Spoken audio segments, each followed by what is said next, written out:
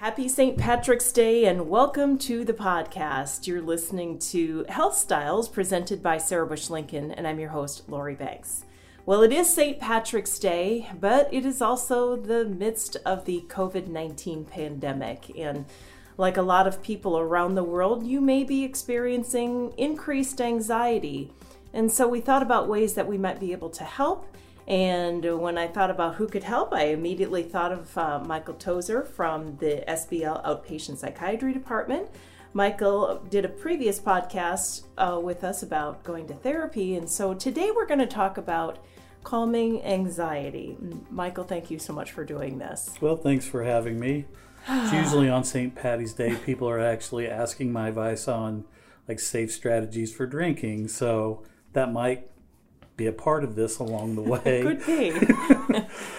But thanks for having me. So I don't. Where do we start? I mean, so we've got this really not even national. It's an worldwide, emergency, and we're bombarded daily, minute by minute, with social media posts, news posts.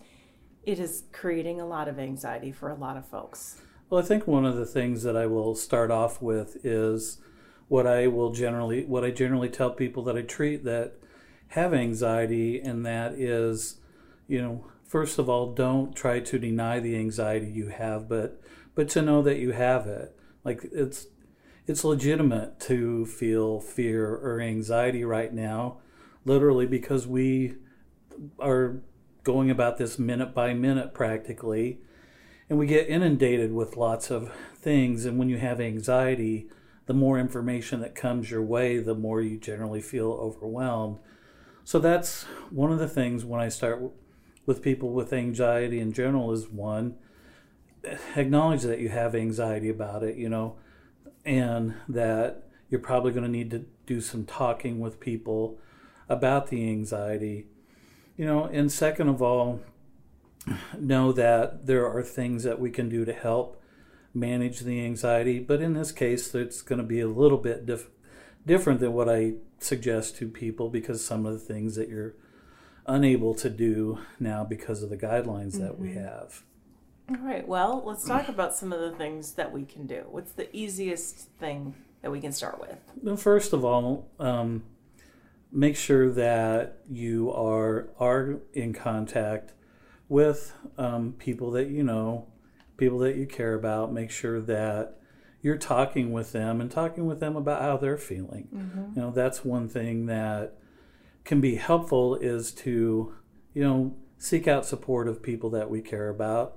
Right now we're mainly having to do that through phone, text messaging, video, Skyping, FaceTiming, those kinds of things. But that's something that's important, because it helps people feel a little bit better knowing that other people are, in their family and friends, that they're okay.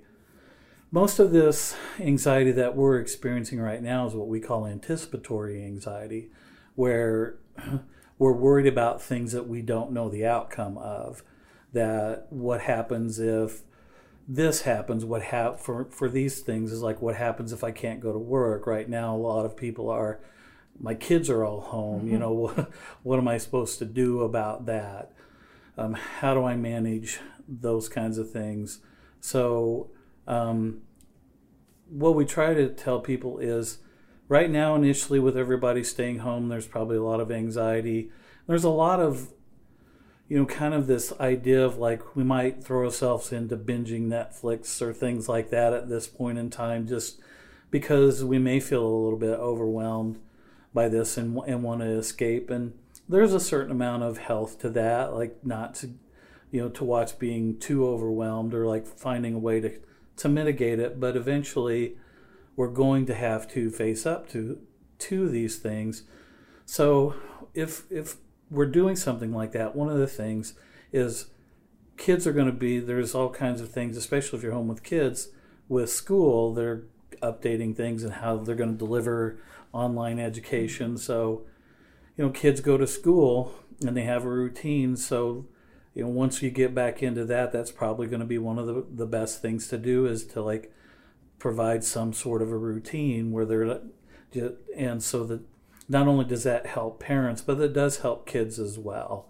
Like they get used to the routine, and so when they don't have that routine and in the midst of all of this going on, and they get access or they hear things all over the place, that they're going to be anxious as well. So routine, things that they can count on, things that we can count on a regular basis and do have some control over, is always a really good way to help manage anxiety.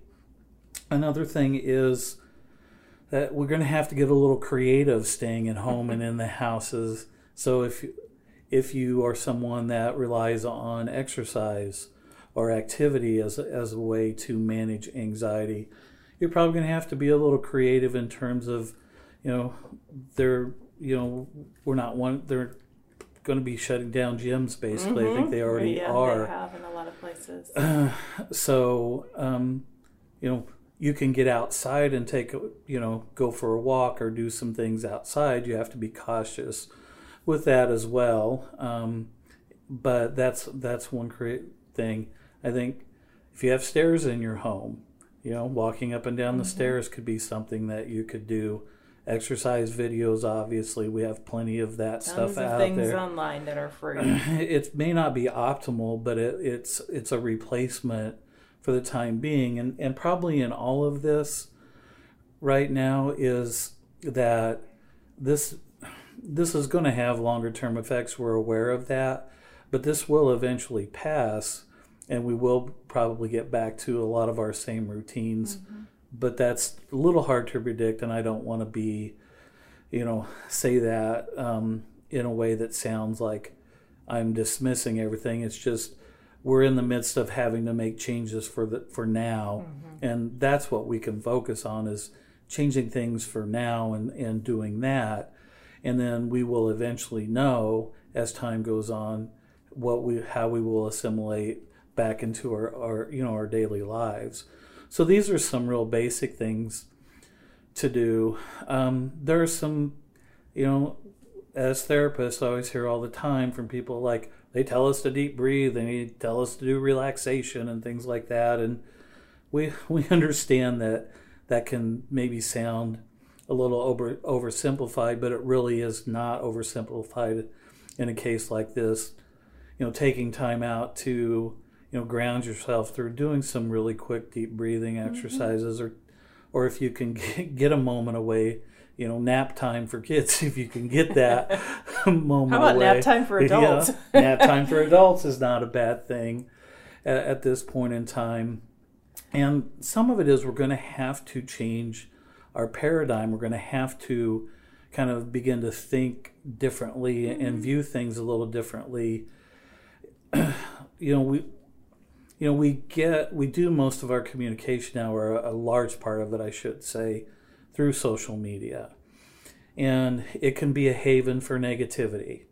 It really can. It can be, people seem to think because they can write opinions that people actually want to hear them. But the thing is, you can use that in a way that's positive and send positive things out, which I've started to see out there on I have too. Different things. So, and I think that don't underrate that as a way to, communicate things, because we're not talking about people just sticking their head in the sand by doing that, but it's a part of being realistic, and it's a part of things that keep some of our humanity as well. Can't just all be negative, or it's going to create more fear, it's going to create more anxiety, and it's going to cause more problems with our mental health. So if we can balance that out a little bit by communicating some positive things, or reading about stories of inspiration, through that can be helpful. Or just as watching well. some cat videos. Who can not love puppies, pet videos? Yeah, really. Puppies and cats are really good. So let's talk about social media, because social media news coverage, watching too much of that can create more anxiety for people. Yeah, it does anyway. Yeah. And this is something that I deal with on a day-to-day basis, is people get very wrapped up in their social media outlets and their news outlets that they're prone to, and their worries about, they hear things from their news outlets, or they read things from, or so-and-so said this. Exactly. Or, yeah. And so that's going to create a lot of anxiety. So the thing about it is, what I tell people is, balance out the time, limit the time, check updates every so often. Maybe, every 3 to 4 hours seems to be sufficient right now. Yeah. In looking at, any updates that are going on. Turn off all your notifications on social media. Don't listen to those dings and that whatever. In itself can create it anxiety. Does. It goes back to our basic, classical and operant conditioning things that we learn in Psych 101 about getting, reacting to certain stimulus, and our notifications are one of those things. So I would suggest maybe turning them off for the time being, and you have a little bit of control on what you're checking, and make sure that the sources that you're reading are trusted sources. Now, as I say that, I know that there are people that will listen to this and say, well, I only have these trusted sources. But right now, to be honest, the CDC seems to be a place to really get good information, not only about the pandemic itself, but the things that I'm talking about today. Their website has all of this stuff and more, what I'm talking to everybody about right now. Talk a little bit about how the anxious mind works. Like, you see something which gets the mind going. It's kind of like it's like a snowball going downhill, and it just gets going faster and faster and faster and faster, and all these thoughts, speaking from some level of experience here, it's happened to me. So Sure. For people who don't quite understand what's going on, can you kind of give us a little background? Anxiety comes from that fight or flight place, that fight or flight response that we all have. It's an automatic response that we don't have to think about. It was originally sort of evolved from, like, I have to protect myself from, animals being eaten. Being eaten. That was really kind of the only thing that it was developed for, was for very much a self-protection from a very minimal amount of things. But today's society isn't like that. There's so many things that we perceive as stressful and as threatening, even without the pandemic, day-to-day life, like, will I pay my bills? My kid is sick. What will happen? I have to stay home. I'll miss work. Or just basic interactions that you might have with people.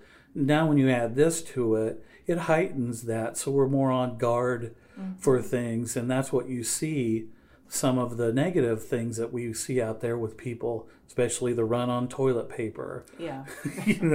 For some reason, people get very, we think about our basic needs more right now with anxiety. Am I going to eat? Am I going to sleep?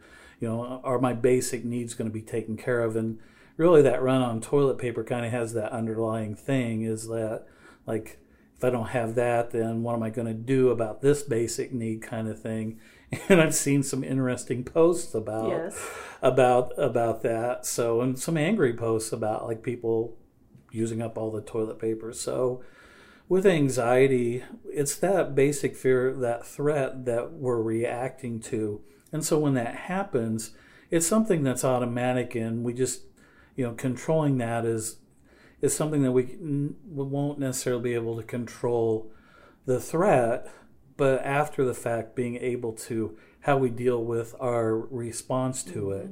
And that comes back into some of the things that I've been talking about already, is finding a way to balance out how much information is coming in, having contact with people that, that you feel comfortable with, that are supportive of you, that, make you feel better when you have contact with them. Some sense of routine, some sense of, activity or exercise, so you're not just sedentary all the time, which, the more we do that, the more anxious we become. What are some things that you can just say to yourself to kind of keep you from going off on this tangent about, what if I can't go to work, then I can't pay my bills, and da da da da. What are some things that you can do as a person in your own head to kind of like stop that from going off the rails? Well, we use a lot of what we call grounding techniques, where we do things that are very sensory based. When our mind starts to wander off, and it could be about anything, we have some techniques that we use with clients, people that I see, are sensory things like grounding yourself to, like, what can I see in this room right now? How can I focus on things I see, things I hear, things I can touch? Focusing your thoughts on, one thing that I like to have people do is count backwards from 100 by 7. Now people are like, what? I can't even get that far. But that's not the point. It's not to see how good you are at math, but it is trying to get your mind focused on something else other than it racing away, so it can give yourself the time to calm yourself and start to calm your mind. And people are probably listening to this right now and thinking, that just doesn't make any sense to me. But it's the distractions that you can look to focus on. And a lot of them, generally sensory things, work very well because it brings us to here and now versus futuristic things that we can't control. And breathing does that same thing. It allows us to slow and get the oxygen going, and to slow things down, to slow the heart down, to slow, to get your breathing regulated, to start slowing your mind down. So those are some real basic things to do. And even activity, if you can go out for a quick walk, or if you can do something, within your home for, even 5 or 10 minutes, people will be surprised at how simple things like that can help bring us down. That doesn't cure anxiety. I really want to be clear about that. That doesn't cure it. But in those moments when we were feeling panicky and we're starting to do things like that, can get things slowed down enough to where you can feel like you're calming down and coming back to here and now. And I think this is challenging for a lot of people because a vast majority of us were not alive during World War II. A lot of younger folks weren't even alive during 9/11. So we have not had a situation like this occur in our lives, and it's hard to cope with something like this. Yeah, even the events that you're talking about are things that 9/11 was like, it was a very traumatic, it happened all in one day, and there was a lot of aftermath. But these are the things that are sometimes usually even more difficult because it's a slower process of you're always heightened, whereas with something like 9/11, you were heightened for a much shorter period of time. And yeah, there were worries afterwards, but that was, you could treat things like that much differently than you can here, because you can be outside after 9/11 and band together, and they had rallies and concerts and all kinds of things like that. Can't do that now, have to stay in your own home, which brings about some more isolation, which is harder. It takes a little bit more effort now to have contact with people than situations like that. Yeah. Well, Michael, you've given us some great things to consider. I want to share the other day. I mean, it was this morning.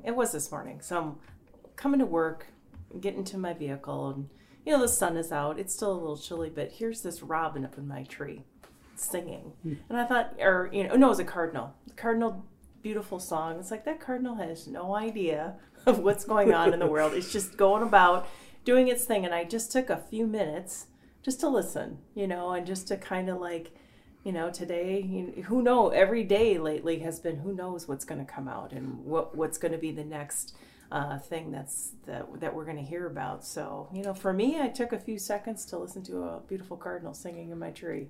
And I think the more we do that, the more that it can be helpful. And it goes back to what I was talking about earlier. It's like things that are sensory, things that you can be mindful of, things that you can focus in on that can make you feel better. I think that's a perfect example. It's the whole stop and smell the roses sort of approach. And again, these are challenging times, and overall over the last several years, things seem to have gotten a bit more challenging as far as there's a lot more people that it's easier to kind of go towards negativity, but it's a lot harder to be accepting of things like that, which is, all in all very important. So when you get the opportunity to do something like that, and I think that's a perfect example, if we can slow down a little bit and notice more things like that, it does help with anxiety, even though people may not know that or might think, wow, how does that work? What I will tell people is, if you're listening to this and you're hearing all of these things, I completely understand skepticism about it. I really do. It's something that I hear every day. And I'm not telling anybody that this is a cure-all and it's going to cure your anxiety, but it's some things that can do to help you cope in the moment and in the long term. And I'm not an expert in anything medical. I'm not an expert in anything economic, and to be honest with you, I have the similar fears that everybody else has right now. So I have to practice all of these things just like everybody else is, because it's uncertain. And when we don't, as human beings, when we don't know things, we tend to, have a harder time, and we tend to be more anxious.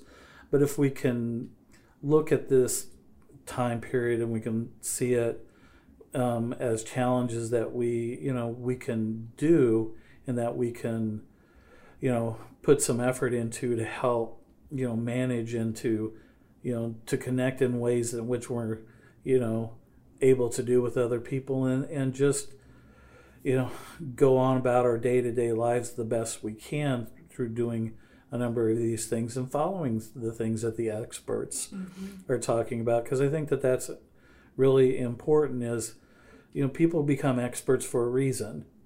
That most of the time that they do know what they're talking about. And so, those sources of information, is really, really helpful, at times like this. All right. Well, is there anything else, bits of advice you wanted to add before we sign off? I think I've covered pretty much some real basic things. Like I mentioned, there's websites out there for things such as the CDC or the National Alliance for Mental Illness, or the Substance Abuse and Mental Health website. It's SAMHSA is another thing that has all of this types of information out there, and go to it and read some of this stuff, and just remember, try to be as kind as we can to other people. Be kind to your families, be kind to people in need. Just overall try to be a little kinder right now to help not only their anxiety but your own anxiety. All right, thank you so much for taking time to talk to us, and thank you for listening, and be sure to stay safe out there, and we will get through this. Yes, we will. All right. Thanks, Lori. Don't forget to subscribe to our podcast so you know when new content is added. You can find us wherever you listen to your podcasts, or on our website at sarahbush.org/podcasts. And be sure to connect with us on social media by searching Sarah Bush Lincoln. Have a great day, and thanks for listening to Health Styles.